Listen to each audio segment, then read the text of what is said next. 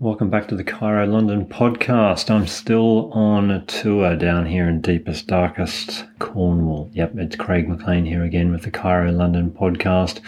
And this week I had a great time interviewing Simon and Neil Finnemore, both chiropractors down here in the southwest, one in Exeter, one in Falmouth in Cornwall. And yeah, both brothers, both chiropractors. One studied at WEOC, the other studied at AECC, and they have quite a story about how they got into it and how they evolved from being fairly mechanistic chiros to being, more embracing of the, more well-being model of chiro. But yeah, Simon, in his spare time, decided it'd be a great idea to start making gin. So he's got this great gin label called Monterey Gin. I had a tour of the still where he actually makes the gin, his 300-litre still that he keeps in a shed on his property on the Helford River. And you might be able to tell. Here's a little warning. We recorded this at about 10 o'clock at night after we'd all been sampling quite a bit of product of the Monterey Gin, mixed by the maestro himself, Simon, the bartender with the most skill I've known or seen and knowledge I've seen for a while. And yeah, so it makes for some interesting listening. But we cracked on. It sort of says something strange about me where I decided it's a great idea to actually bring a microphone out at 9 o'clock at night after we've had a few drinks, but I've never done that before, so give us some feedback as to whether you think I should do all of them with a martini in hand or not. And if you do make it all the way to the end, not only do we cover chiro gin making, but there's some interesting opinions about the whole COVID-19 thing, which I think are not too controversial. So I left them in there. Have a listen. Let me know what you think. All right. Hope you enjoy a podcast with a difference. Anyway, here we are in Cornwall. We have the two brothers, the criminal brothers, maybe. No, you criminals? Yeah. Aspiring criminals. Simon and Neil Finnemore. Did I say that right? Yep, you did, yeah. Chiropractors extraordinaire. Yeah. What are we drinking, though? More importantly. Actually, let's just set the scene. What are we looking at the moment? Where is the scene? So we're in Helford River Distillery's headquarters, and we are drinking Monterey Gin, which I make in my spare time. And we're drinking a hanky-panky. All three of us, including Craig. I'm drinking a hanky, he's drinking a hanky. And the hanky-panky is made of Monterey Gin and sweet vermouth, that red vermouth, like Martini Rosso, and something called Ferner Branca, which is a German liquor made of 59 different herbs and spices, which... so let's not get bogged down too much in the details of the drinking. I just said we're drinking a martini, right? Pretty much. It's called a hanky-panky. Anyway, three chiropractors drinking a martini. Yeah. It's dangerous business. Now, I'm just on tour. I'm just on holiday here, and I now apparently can't go anywhere without sort of just dragging a microphone out and sitting down in front of someone. But the idea of this podcast that we're doing is sense to have a bit of a chiro focus, and the fact that the two brothers here are chiropractors, possibly they're more into gin than chiropractic right at this very moment, but no, the more gin we drink, the more into chiropractic we get. But look, go back to that story we were just talking about. We're just talking about that idea of like what you went to WEOC and graduated when? 2002. I went to ACC and graduated in 1995. 1998. Yep, we're more into gin than chiropractic. But no, so I met you first when you were working in Fulham, right? And you left Fulham in what year? Must have been 2014. And that was when you came down to Cornwall, and it's been no looking back since, right? No. I left London, set up in Cornwall, in a little place in a marina in Falmouth Town, and it was pretty smooth from the beginning to where I am now, 3-4 years in. 6. Oh yeah, but it took, I was working for other people for a while. Oh, so you didn't set up your own thing straight away? No. Needed to find the right premises, worked for some people in Devon and used to commute from Cornwall to Devon on a daily basis. I did that for about a year and a half, and then found the living room premises and set up there. Right. So Neil, what's your story? What did you do? What's your journey?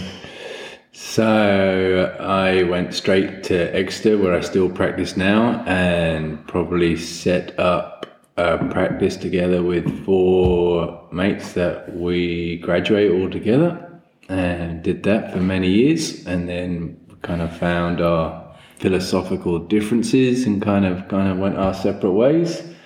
And I've been practicing by myself for the last 7 years. And it's the best thing I ever did. That's cool, because both of you guys then have kind of taken that journey where it sort of enabled you to do your own thing, right? That's right. Now, look, go back though. You started chiro first. How did you become a family chiro kind of deal? Not that Neil would necessarily want to admit this, but it's all down to our mother, who thought it was a really good thing to do. I had a place at a different university to do something normal instead of chiropractic. And to make my mum happy, I said I would commit to a year of chiropractic college. And then if I liked it, I would stay. If I didn't, I would go back to my normal course that I deferred for a year. So I went to chiropractic college, and I said in the first few days that I went down for induction that it was full of weirdos, and I'm coming home. I'm going to a normal university. Normal stuff. Doing normal stuff. But I got through Freshers Week and I stayed, and after I was there for a little while,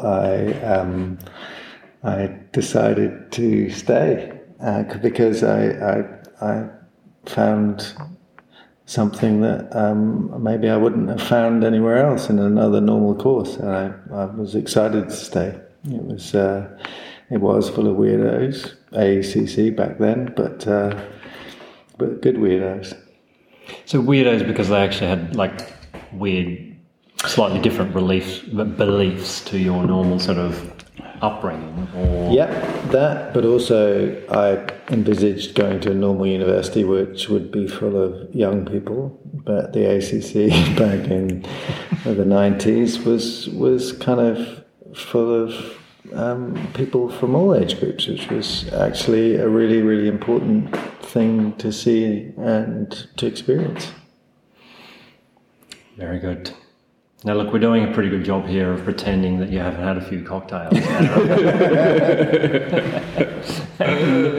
I think we could just relax a little bit about the fact that, it is an adult listener sort of group that we have here. All right. Adults listen to your podcast. So I was pretty sure.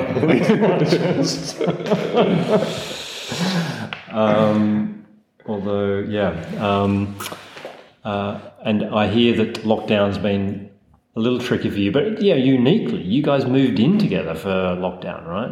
And when you chose not to practice, you thought, well, what better to then just come and watch the sunset together and maybe get stuck into more of the experimentation and the gin cycle than the chiropractic. But that was cool.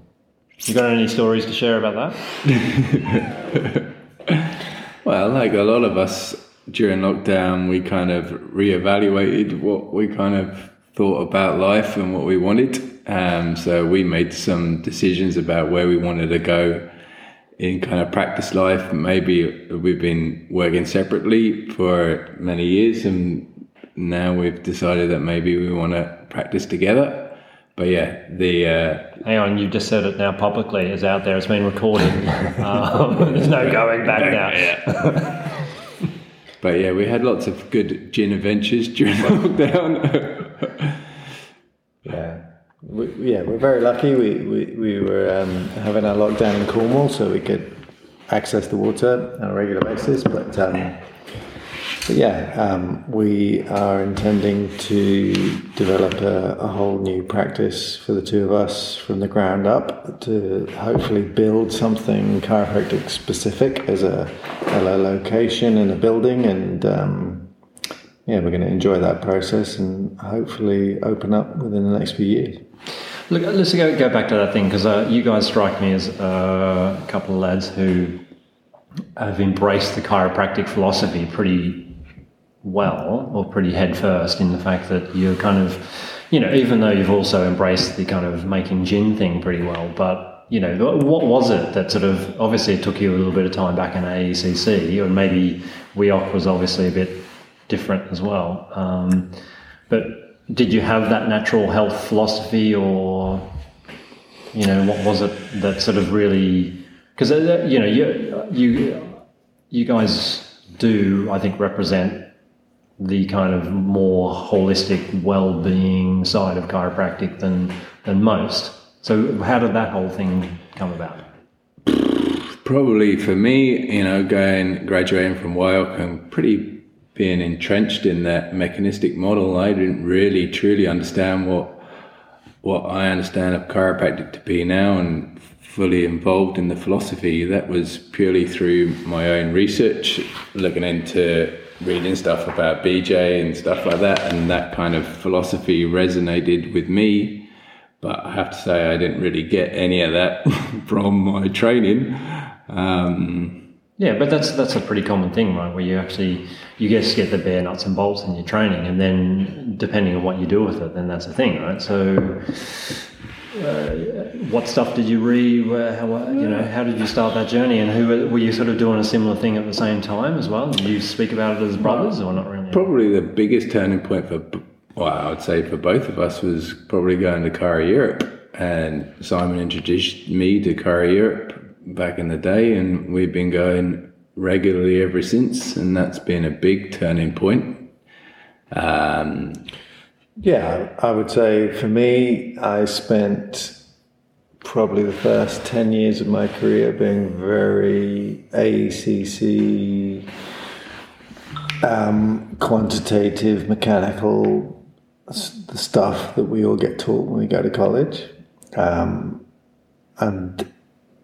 probably in the latter half of my career, which is the last 15 years, progressively I've been learning what it is that we really do.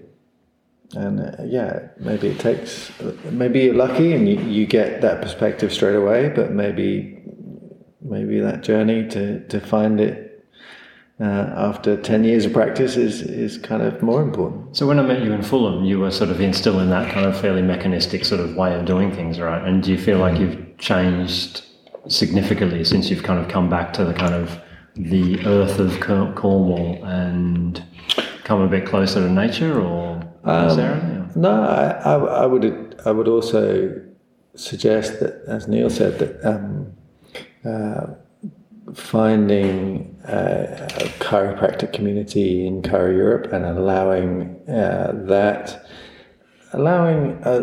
Chiro Europe is an interesting event. It allows you to explore the origins of chiropractic and that original chiropractic philosophy. And yeah, from that, finding other people that also practice in that way allows you the space to research that aspect of chiropractic. And from there, it allowed me certainly to drop the dogma of what we got taught and be able to find my own expression within chiropractic and find what resonated truly with my own inner values and my own inner being, rather than being indoctrinated into some particular belief system. But so talk us through that idea of what your perfect practice is, given the fact that it sounds like you might be having that journey to create it down here somewhere, right? Well, we haven't quite talked that through yet. Well, no, we've made some designs on paper, and I think finding the perfect space in Cornwall, people need to be able to drive in and drive out fairly easily. They need to be parked easily, so it's probably a field somewhere just outside of town, and to build a practice but that also accommodates maybe a distillery would be really, really good. but yeah, practice that allows us to practice in the way that we practice, which is an open room, so a fairly big room, but something that facilitates the flow of patients and provides a hub for the community to come and experience the philosophy that we espouse. That is everything from the adjustment through to maybe barbecues on a Friday night and parties occasionally in the field. Who knows? Yeah, a place where people can feel safe to express their values and their own belief systems, and just a community-based place where people can actually truly connect with themselves and with nature. Do they have a bar then? Yes. Well, if they've got a distillery, surely it needs a bar, right? I mean, the licensing laws dictate that you can only open at certain times, so it won't be open during the day. But in after chiropractic hours, it'll probably be open. Yeah, place where people can come and celebrate and can eat together, and that requires a kitchen, outdoor kitchen. Maybe like one of those. New idea. That's a new one. We're going to have an outdoor kitchen. But no. I mean, and whereabouts would you do that though? Does it have to be in Cornwall? I don't really understand how it particularly works. Like, when I drove to the coast today, I wiggled all the way through to the bottom end of the A30, I thought it was, and then sort of turned left, and it's not a direct route to the A30 from here. So does it have to be sort of somewhere off the A30 or not? Nope. Is that the lifeline of Cornwall or not? No, I don't think so. In my experience, having been here now since 2014, people are accustomed in most rural areas to get in their car and drive, and people so they go wherever. Yeah, so most of my clients are local, but a lot of clients drive 45 minutes plus to come and see me. Sure. So what do you guys talk about at Chiro Europe? Because I hear you're kind of keynote speakers there at Chiro Europe. Well, you must have seen our video, Craig.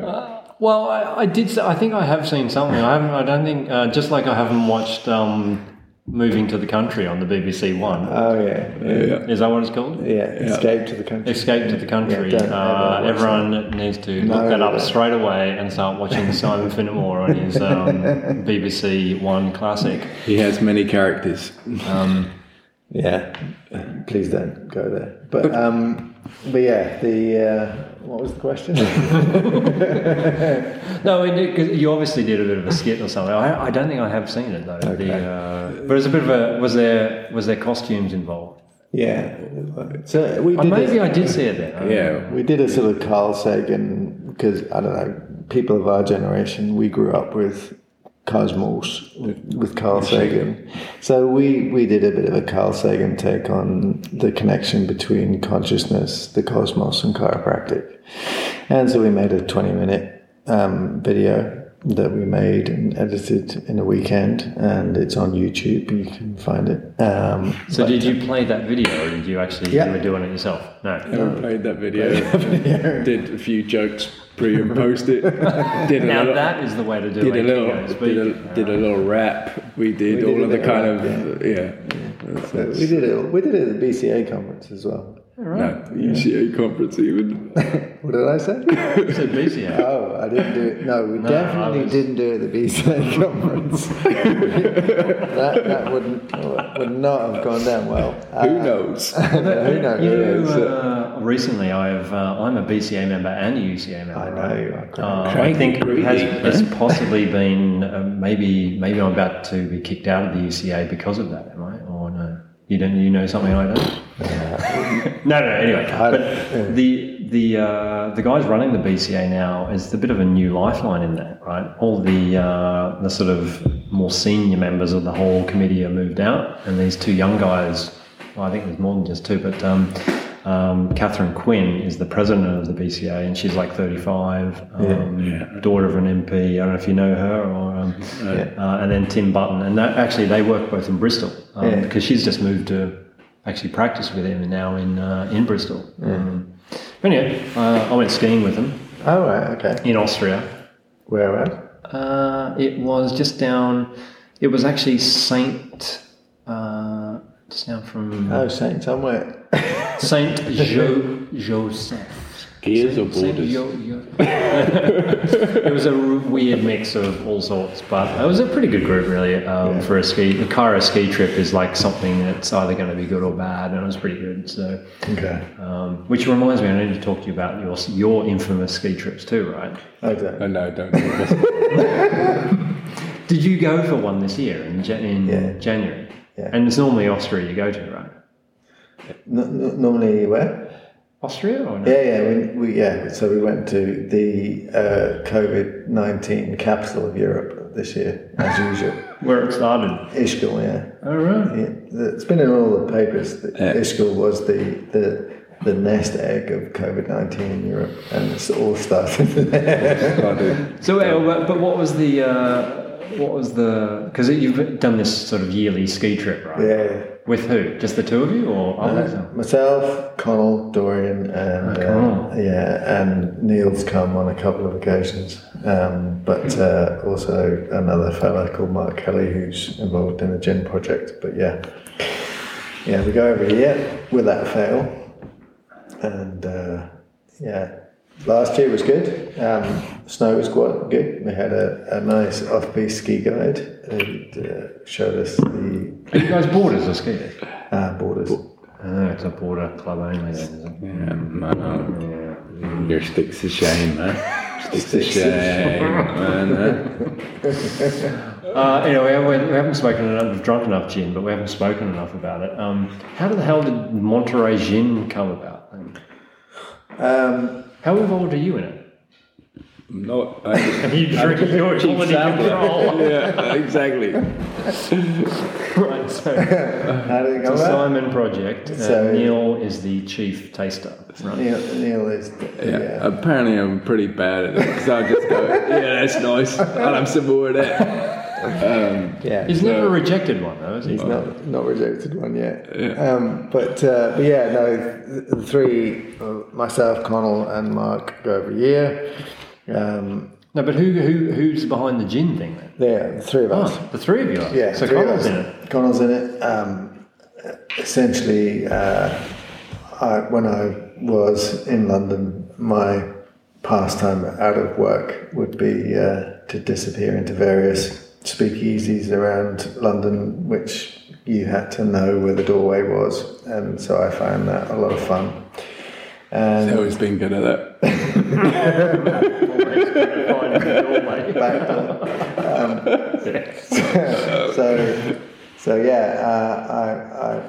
I did that a lot and developed a bit of a taste for cocktails. And so we were away in Austria, and I was telling the boys that that making a gin would not be that difficult.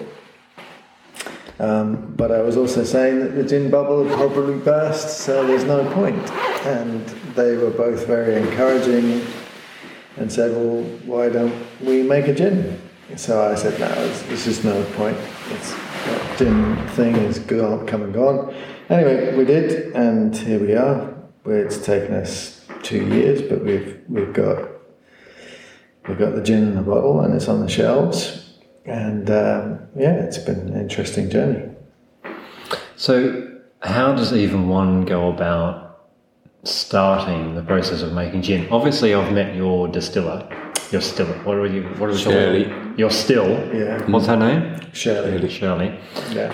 Who's in a garage down by the river. Just to be clear, Shirley is not a lady. She is a copper alembic still. She's very attractive, but she's got not good really hips. a real lady.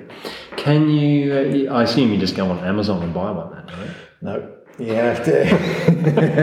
you can go on Amazon and buy like a 5 litre still, like a little tiny still, and it's essentially the same process, but just a lot bigger with a big still and a lot more complicated. But yeah, you just get used to the process of distilling alcohol, but it's a pretty big investment to actually get the kit, right? Yeah, the kit is because that's a pretty big. Shirley's a pretty big beast. Yeah, Shirley is 50 litres, you said. Sorry, 300 litres. 300 litres. Yeah, so Shirley would be small in comparison in cost to some of the bigger distilleries that have £300,000 stills, whereas Shirley is a lot cheaper. But the hands-on Shirley is a still you need to be very hands-on with. Yeah, so because as you said, you need to be literally standing there, sort of catching the gin out of it by hand. Shirley doesn't tolerate you not paying her attention, so you have to be on it the whole time. Which means that this is why it's well worth paying the top dollar for the Monterey gin, right? Because it's there's been a lot of elbow grease gone into it. Right? Every single drop of Monterey gin that ends up in a bottle has been observed and watched by me coming out of Shirley into the glass. And as you I'd said, buy that. and sampled, perhaps. Yeah, every litre I sample. So, how is your tolerance these days to the gin then, or to the booze in general? Oh, it's as bad as it always was. Have you got like a mega liver, or what's going on? Probably. Well, I did do the old blood tests on the liver about a year ago, and they were okay. So these days I spit out more than I swallow.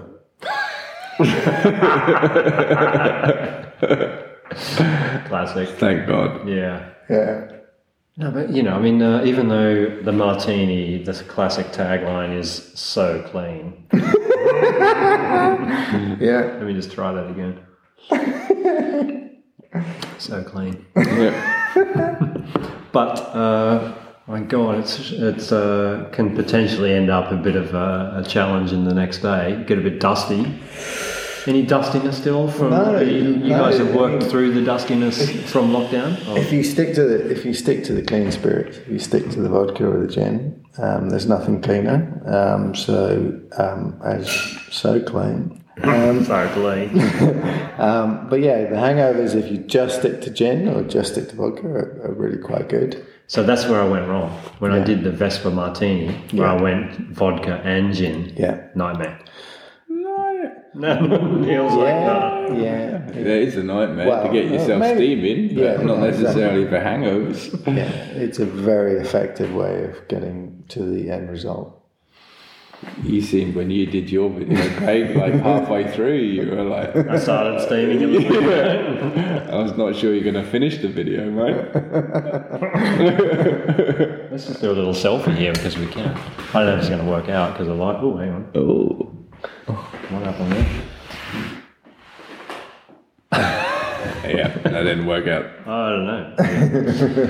But anyway, look, just in an attempt that we could probably just can this after this anyway, but from now onwards, have you got anything to say about COVID-19? Oh, shit. Let's open that Pandora and see what actually happens. Because haven't you been posting some interesting stuff on Facebook, right? And you're mates with old, what's her name? There's been a few chiros who have been a little bit like... Well, I don't necessarily think it's a chiro thing. I think we should separate the chiro and just forget the fact that we're chiropractors and talk about the fact that we're humans living in this global pandemic, right? Yeah. Fair enough. I'll go first on this, and then Neil can talk about conspiracy theories after me. I would suggest that I cannot argue against an idea that the data, the numbers do not support the actions of the UK government and most European governments. So I would be in a position to suggest that the lockdown made no difference in whatever country you look at, if you look at purely the numbers and the data. So I think we probably had a really good strategy to begin with, which was probably more based on the science, i.e. a Sweden Plus model. The public opinion driven by the media seemed to change in the UK, and then Boris and his chums got a bit uncomfortable and then swayed completely. They did a 100% U-turn, 180% U-turn, and went to full lockdown. And therein lies the problem. Lockdown will cost many, many, many more lives as a strategy than not locking down.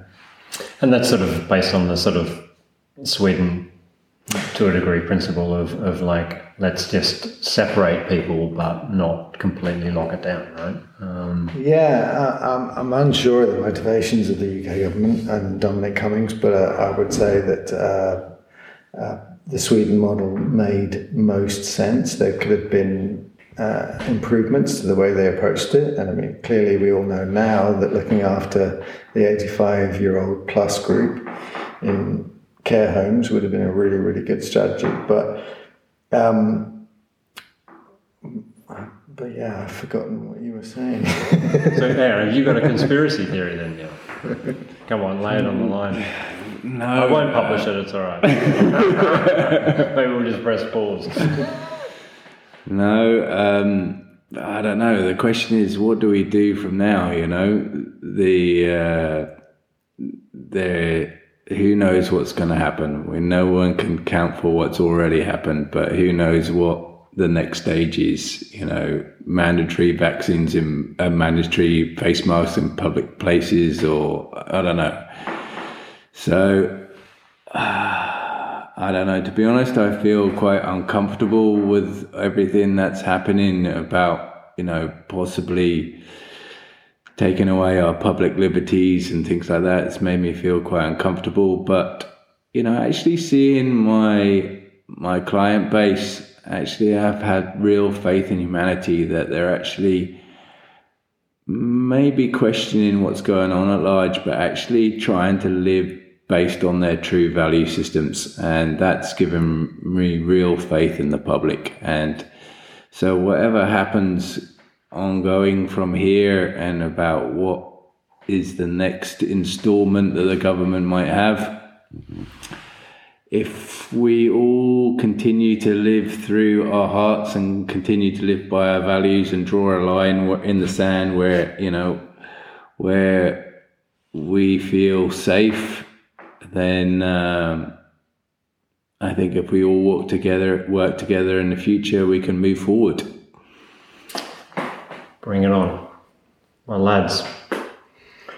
How about that? Yeah. We did a podcast. We did. Well did we do one? Is it, probably not. Well, I hope you don't have to edit that. Anyway, hey, thanks for a lovely couple of cocktails, though. I can highly recommend having a cocktail made by the maker of the gin itself, who has stared longingly down the barrel of the still. Every single drop. Tasted most of them. I can vouch for that. I've tried them all. Anyway, from Cornwall, signing off.